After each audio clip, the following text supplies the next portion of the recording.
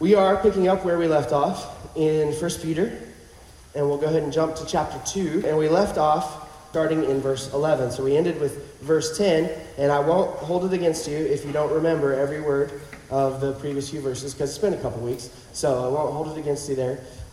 So for those of you who don't remember what's going on, Peter has been describing us, the church, with metaphors. We're living stones, we're a chosen race, we're a royal priesthood, we're a holy nation, and he's reminding us of our identity and our roles, and that has a certain effect, right? If I say, I said, hey, beautiful people, something like that, right? All of a sudden, you're feeling a certain way because of how you're dressed. Well, if all of a sudden somebody addresses you as a kingdom of priests, what are you supposed to feel?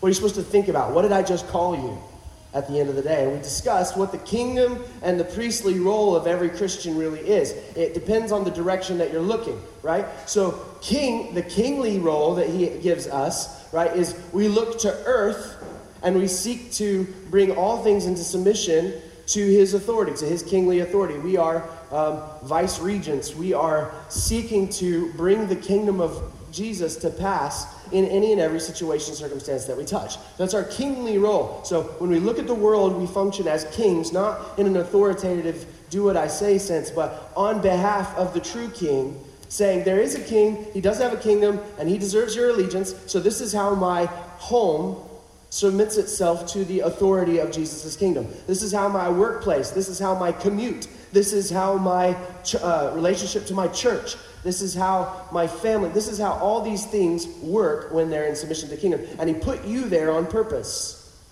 Everywhere, every network that you're a part of, it was God's best strategy to bring his kingdom to bear on that place, in that network. You, as those who are representing the kingdom of Christ. So we are a kingdom of priests, and then the priestly idea is when we look to God, what we do. What do priests do? Well, priests are ministers of reconciliation, and they also bring praise on behalf of a large multitude. And so we talked about what's the multitude that we represent. Well, it's before all of creation. We alone have the mouths that can utter the praises that he deserves, right? Birds can't do it like you can do it. Okay, so we are summing up the praises of all the earth to our God as his priests. And we are also ministers of reconciliation, right? Just like the priests were. So what we're trying to do is we're trying to take all the broken, bad stuff, right, and reconcile it to God to be, once again, into submission of his kingdom. So that's the kingdom priestly idea, and he's trying to persuade you that's who you are. That you're not just a Christian, so you should behave yourself. No, you're a kingdom of priests. You are a kingdom and priest to our God. And that's what he speaks of you about. Okay? Today, he leaves the metaphors and he delivers some direct commands concerning our personal and public holiness. Personal and public holiness. What on earth is public holiness? We're going to see that in just a minute. What is public holiness? What are we pursuing? What do you think our role is as regards to the broader public? Should we be completely different from everyone to show people they have to leave the world's ways behind? Like, is that what our relationship to the broader public should be? Being a Christian means being different, so you got to leave the whole world behind and everything that looks like and smells like the world in order to be a Christian. Or should you try and fit in so you don't unnecessarily drive the world away, and then use that platform to show which differences really matter? What's public holiness? What does it mean for us to live as the church in the middle of a world that doesn't fear the Lord? Should we try and blend in and then use that platform to bring people to submission? Or should we just cut ourselves, like almost Amish style, completely away from the rest of the world and do our own thing? And just hope we just praise the Lord. Well, we're going to get some help with that question as well as some other questions in this next passage. Look at verse 11, if you would. 1 Peter 2, verse 11. Beloved, I urge you as sojourners and exiles. Hey, we've heard that before. Remember the beginning of the book? He's reinforcing something about you. You don't really belong here, okay? Sojourners and exiles, to abstain from the passions of the flesh, which wage war against your soul. So this is pretty easy. Abstain from the passions of the flesh. Like what? What are passions of the flesh that we're supposed to stay away from? Well, I think the list is pretty easy, right? Things that we typically talk about. Lust, anger, greed, self-indulgence and self-centeredness, perhaps retribution, right, of tit-for-tat kind of relationships that we have with other people. This isn't new for us to be told from the Bible, stay away from and abstain from the passions of the flesh. But this next part actually probably will be a little bit new. Look at this. Abstain from the passions of the flesh, which wage war against your soul. This is going to need some elaboration. Wage war against your soul. When we're tempted by the flesh, it normally doesn't dawn on us what the war is that's actually taking place. When you and I are tempted in whatever capacity, and our temptations are different, yours and mine, in lots of different ways, the flesh tempts us in different ways. But I don't think it dawns on us what's taking place when that happens. So take, for example, the passion of the flesh that you gravitate towards. When you're at your worst, in the moment of temptation, you typically think there's an inward war between what I know I should do and what I want to do. Right? Between what I know I should do and what I want to do. That's the battle. That's the war, and I gotta kind of pull myself up by my bootstraps, get some Holy Spirit zeal to say no to the flesh, right, and yes to Christ, to do the thing that I know I should do, sort of like what we see in Paul. Okay? But, so, like, if you get tired, if you get irritated, you know you should keep your mouth shut, but you decide to say the thing that you shouldn't say anyway, right? I've been there, okay? So, yeah, that's the moment of temptation, okay? You're tired, you're irritated, you got plenty of excuses, you had a long day, etc., right? And you know you should hold your tongue in that moment, but you don't. You decide to go for it. Is the battle in that moment what you know you should do versus what you want to do? Is that the core of the struggle, according to Peter? I don't think so. Peter describes the war differently. He says, these passions are waging war against your soul. So the war is actually this. Something is attempting to sabotage your soul. That's the primary core issue that's going on. So if you're sitting at home and you know it's a bad idea to sit at home by yourself and surf the internet when you're bored and mindless, okay? What at that moment tells you, I need to leave this place, I'm in a moment of temptation, I'm going to do something else? Is it because you know you should and shouldn't do things, and so then you decide to do what you should and shouldn't do versus what you want to do? No, there's actually another war taking place where the very passions that are being raised up in your heart are attempting to sabotage your soul. This isn't a neutral you versus you kind of situation here. These passions are seeking to take you out, take your soul out. What does that mean to wage war against my soul? What does it mean that these passions are seeking to wage war against my soul? As we give into the flesh, our soul is less and less alive to the things of God. Did you hear that? As we give into the flesh, our soul is less and less alive to the things of God. Our soul loses. That's the victim there. So we pursue holiness and we abstain from the flesh, not just because we're supposed to, but because there's a war for our soul. And losing looks like growing cold to the things of God. That's what losing looks like in this battle. So, I know that you know what I'm talking about. In your season where you've not resisted the flesh and you've given into the flesh in whatever category, right? Those are the moments where you feel the coldest towards God, right? Those are the moments, those are the times when you can read your Bible but nothing speaks to you. Those are the moments when you try to pray but you feel like it's just a show and you're like, why, Lord? Well, because you need to cut off the flesh over there. You're feeding the flesh. You're feeding your self-indulgence, right? When's the last time you loved someone and gave sacrificially and poured out your time and energy for them? Or has your entire, I'm not just talking about the bad ones like lust and lying and anger and swearing. I'm not talking about that. I'm talking about it's part of the passions of the flesh gets you to just focus on you your whole life.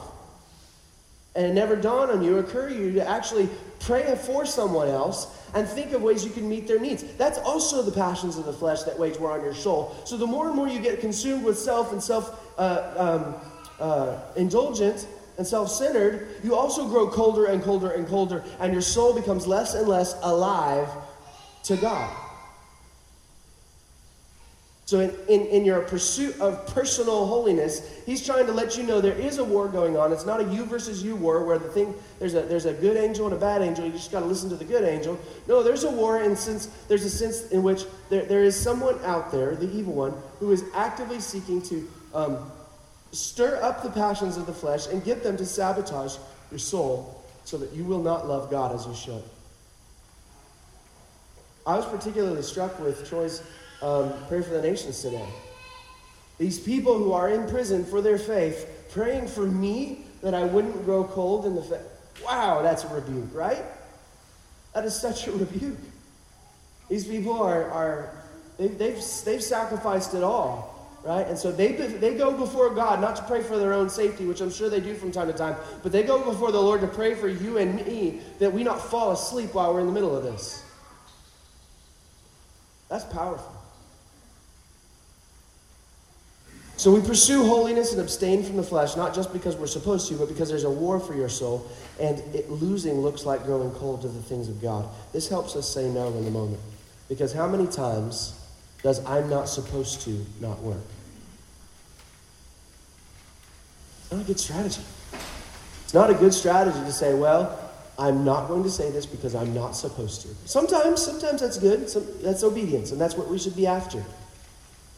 But oftentimes that's not powerful enough. I'm not supposed to is much weaker than my heart will grow cold and I will fall away from my God. That's an altogether different story.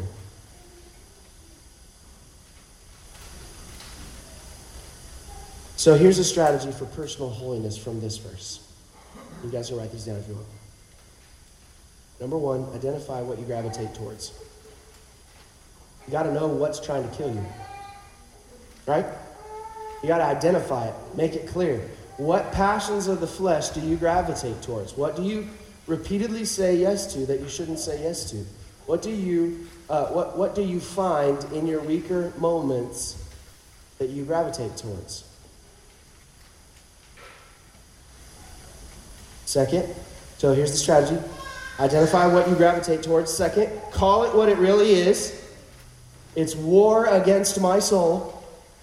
Identify it and then call it what it is. This is war against my soul. If I give in this moment, if I say this word, if I look at this website, if I do this thing, if I decide I'm going to spend the rest of the day on me instead of loving and serving someone else, if I decide to do that, I can be guaranteed of this, my soul will grow numb and cold to the things of God. Is it worth it to me? That's the third thing. Decide it's not worth it. Identify what you gravitate towards. Call it what it really is, a war against your soul. And then third, decide that it's not worth it. Now we move on to public holiness. This is where he goes in verse 12. Look at this. Keep your conduct among the Gentiles honorable, so that when they speak against you as evildoers, they may see your good works, or your good deeds, and glorify God on the day of visitation. Public holiness. Keep your conduct honorable among those who don't believe. That's what he means when he says Gentiles. He says the people who don't believe, the people who are part of the nations, who are part of the world, when they see you, your conduct should be honorable. I think that's pretty self-explanatory as to what that looks like, but we'll tease some stuff out in a minute. It's less about fitting in, and it's more about honor. Okay, so the first question that I mentioned was sort of like not the right question to be asking. Should I attempt to fit in with the world, or should I attempt to be completely different from the world? Well, if we're listening to Peter here, he's saying it's kind of irrelevant. I want you to be held in honor by the rest of the world. That's the question. Are you honorable before the world? And then look at this. So that when they speak against you as evildoers. Wait a minute, I thought I was honorable. Yep. When they speak against you as evildoers. Not if you happen to slip up and then they say you're an evildoer. No, they call you evildoers as you are seeking to live honorably. They make up stuff about you and what you do and the way you live, and it comes, right? It says in Scripture that all who desire to live a godly life in Christ Jesus will be persecuted. It comes with the territory that if you're living your faith the way you should, you're going to ruffle some feathers. People are not going to appreciate it. Okay? And then they will come up with reasons and stories to spin about you to call you an evildoer. This is a guarantee in the Christian faith. This should be what we experience on and off. It's when they speak against you, not if.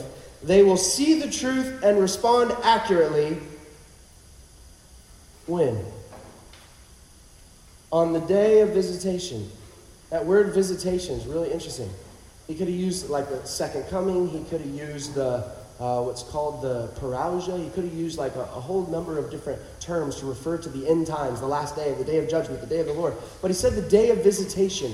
The idea here is an owner coming up to basically take inventory as an overseer of something that belongs to him. He comes in and he says, okay, it's the day that I visit to find out what in the world's going on. Okay? On the day of visitation, when he comes, is when what happens? Look at this. They may see your good deeds and glorify God. Okay, wait a minute. So that means not today. That means you're not going to get much praise from the world today from your honorable life. But that's not your goal. Your goal is that when they all stop pretending like God's not real, on the day when he shows up and says, I'm here, it's the day of visitation, they're going to be able to see the way you lived your life and say, glory be to God. That's incredible. They may see your good works that you do day in and day out and glorify God on the day of visitation. This is a scene. So what we're actually trying to do, we should be less mindful of how the world thinks about us today. Right? We should be less mindful and concerned about the world's opinion of us today. We should be more concerned about the world's opinion of us on the last day. Are you tracking with that? We don't need their present opinion to worry about. Remember, they call us evildoers when we're not evildoers. So their present opinion is not what we should be pursuing. Their present approval and esteem is not what we're after. It's their future reaction to the esteem. It's their future reactions and the esteem that they give to God when it's all over. That's what we're after. Do you live your life in such a way that it makes sense on the last day? That's a good question. Every single day, do you live in such a way that everybody, when it's all clear, there are no more atheists on the day of visitation, and they're all looking, they say, that makes sense why you did that. That makes so much sense because he is who he says he is. That's what we're after. We're not after the present approval or disapproval of the world. We're not after the present approval or disapproval or being fitting in the eyes of the world, nor are we concerned with cutting ourselves off from the rest of the world, because it's hard to love the rest of the world when you're completely cut off from the rest of the world. That's not what we're after. We're after, I just want all my decisions to make perfect sense on the last day, on how I've conducted my life, the things that I prioritized in my life. How we act today should be shaped by how much sense it makes on the last day. Don't let that miss you. How we act today should be shaped by how much sense it makes on the last day. The reverse is also true. All your time and energy, if it's spent on self, that makes total sense today. It makes sense today for all my time and energy to be spent on myself, but that's a horrible plan for the last day. Horrible strategy for the last day. On the last day, will you be asked how efficient you were with your time? I'm not using this as a way to say, yeah, just let it all go. Don't do what you say you're going to do. That's not it. But our lives show what we prioritize. And how many times do other people make it into that list? It's a really bad strategy for the last day if all of our time and energy is completely absorbed with us and what we're doing.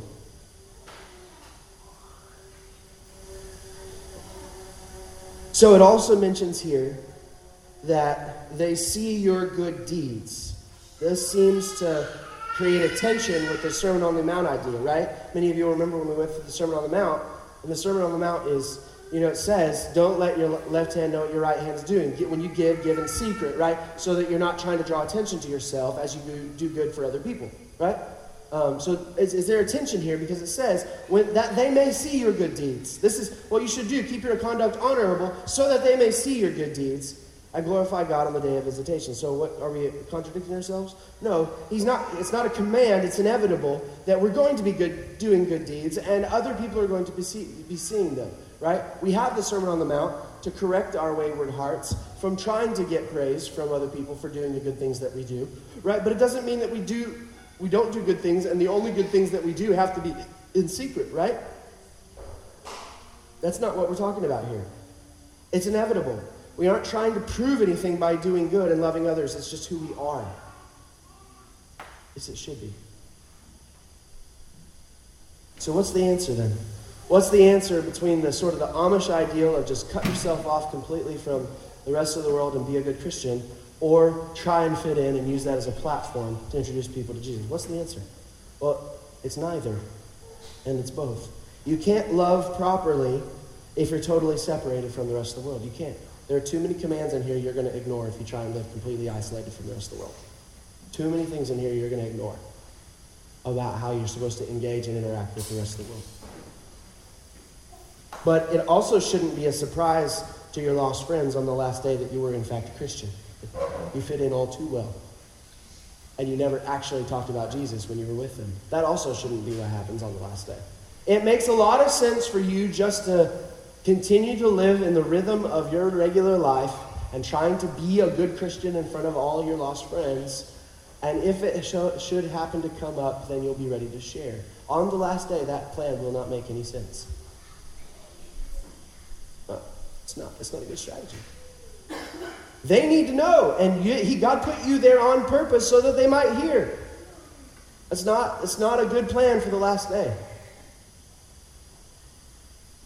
So both in our personal holiness and in our public holiness. Holiness is the way that we separate ourselves and we're distinct from the rest of the world. Holiness, public and our personal holiness.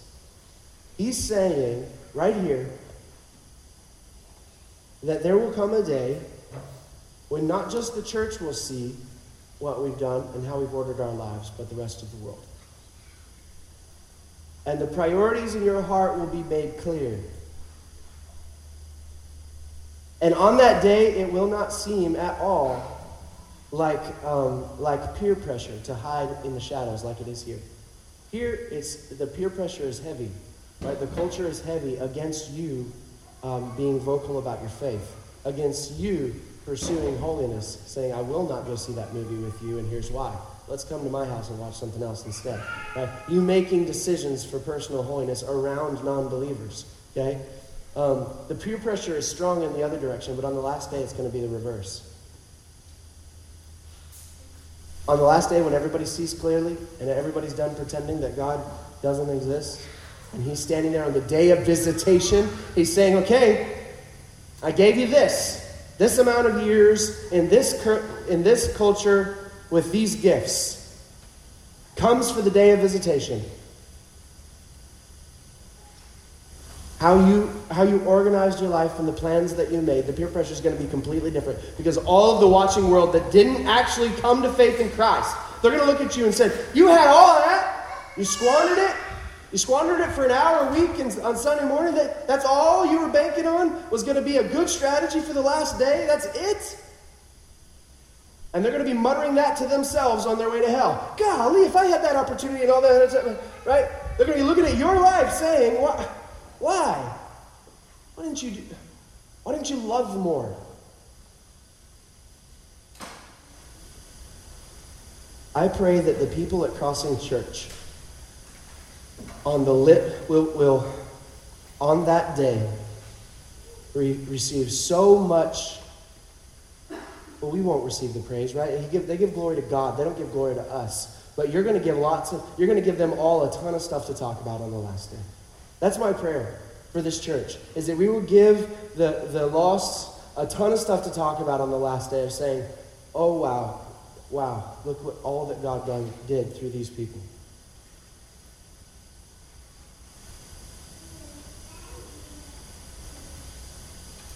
But going back to how we started, what it's going to take to get us there is not just you leaving this morning and saying, I just got to try harder now. That's the message for today. I got to just do my best, try harder to pray and read my Bible or something, right? That's not it at all.